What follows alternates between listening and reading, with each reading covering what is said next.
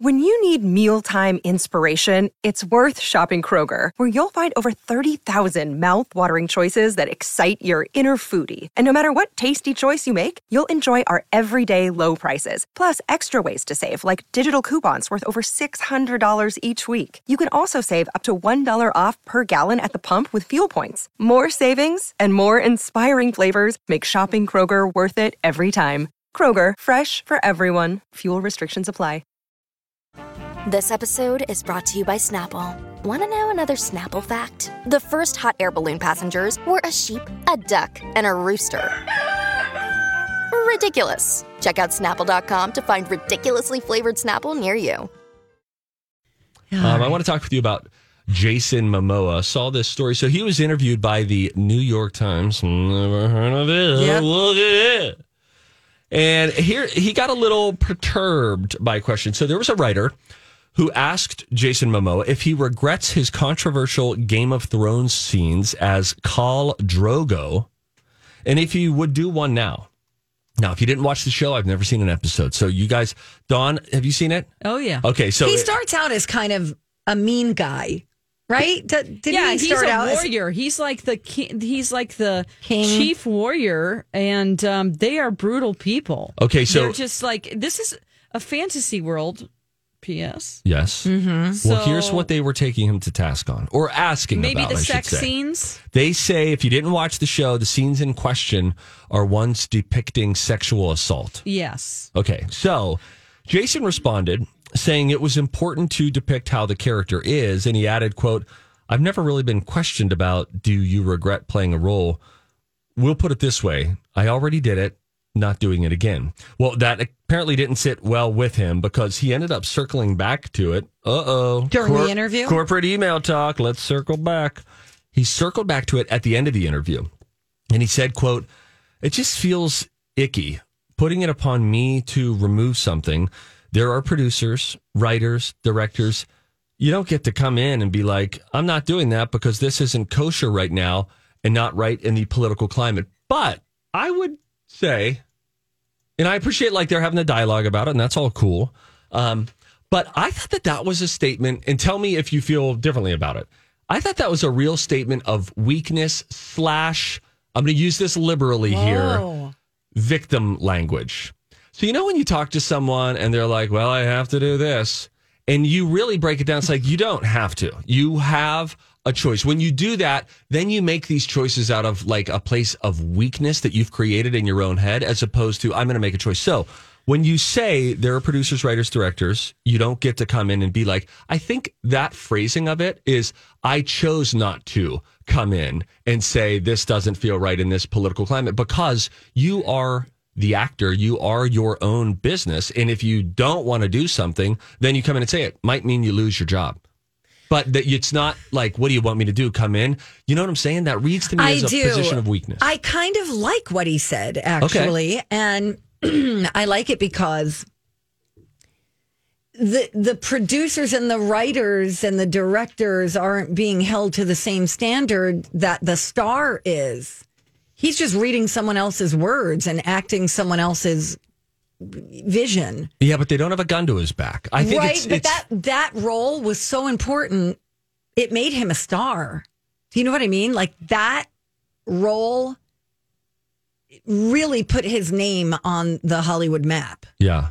And I think he knew that was going to be a big role. I mean, there are so many stories out there, like Handmaid's Tale. I don't think anyone's talking to the people. Elizabeth Moss. Or the actors that are being the oppressors. Yes, the commanders. Mm-hmm. I can't remember the guy's name. He was in West Wing. Martin Sheen? No, close. Martin Sheen, the oppressor. But I mean, nobody's saying like, no, it's how could you take that good role? Reference. That's exactly the same kind of thing. It's just it's an assault. Yeah, I mean, these women are being assaulted pretty much every other episode. Sure. Because I don't know if you know the story of The Handmaid's Tale. Yeah.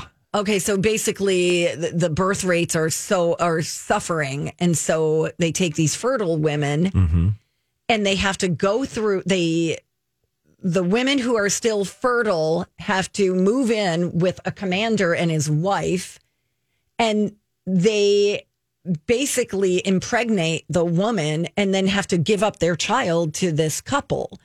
And it's like the same thing. I don't know. I feel like it was a weak question on the part of the interviewer. See, now I feel differently in that, to Jason Momoa's credit, he's right. There are other people involved. It's not like he went in and improv'd a scene of sexual assault. Right. But he said yes to portraying it. So I feel like it's a fair question in that way, but also true at the same time, a question worthy of asking to the writers, the directors, all of that. But they weren't there at the time. And so then when you act, but then that's why you get paid more than the writers too. You get to be the face of it. And so you end up dealing probably with some questions that make you uncomfortable. Wouldn't want to deal with alone. I think, okay, so how do I say this? I think that Jason Momoa felt like they were questioning his character because his character as a human being, right? Which isn't his fair character on the show. And I think he was just saying that's not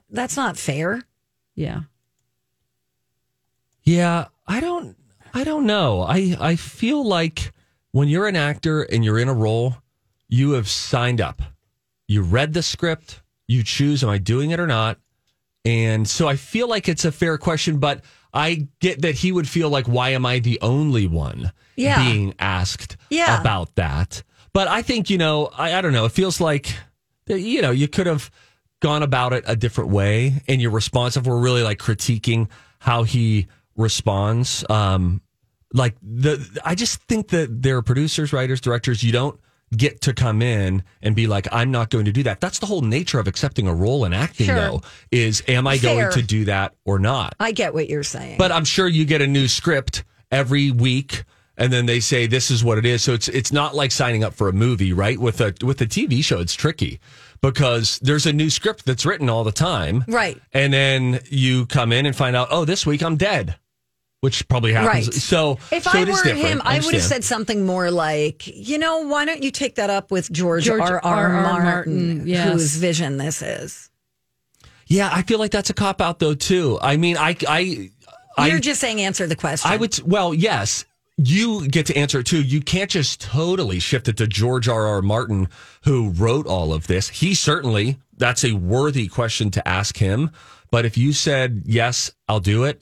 I mean, that's a moment where you decide, do I want to portray this or not? Because these roles, these choices are forever tied to you in TV and movie history. I also want to make a comment, since I watched the whole series and read the books, that you have to have that arc. It's a whole arc. It's not just one scene where you're like, he's being bad right here. It's an arc of the character where he is the whole tribe, they are brutal warriors, and they in battle, they do crazy things and they kill each other to be the king. So you've got this arc of him just being like, well, this is what I do with my wife, my new wife that I bought. And then you see them actually fall in love with each other. Right. And it's like at the end of the story, he's changed. And so it's like a beautiful relationship. And I know that sounds weird because that's not the way the real world works, but it's a fantasy world. Yeah. Okay. I don't know. So it's like, does it more go forgiving. pretty? I wonder, I've never seen it, but I wonder if some of the New York Times, their question was rooted in how graphic it was. You know me. Yeah, it is. I mean, she teaches him a different way to do things that isn't so brutal, if you get what I mean. Mm-hmm. Sure. Where a woman has more control over the sexual encounter. I now feel uncomfortable. Well, I tried to really make it very clinical there. So. Well done, John. Well done.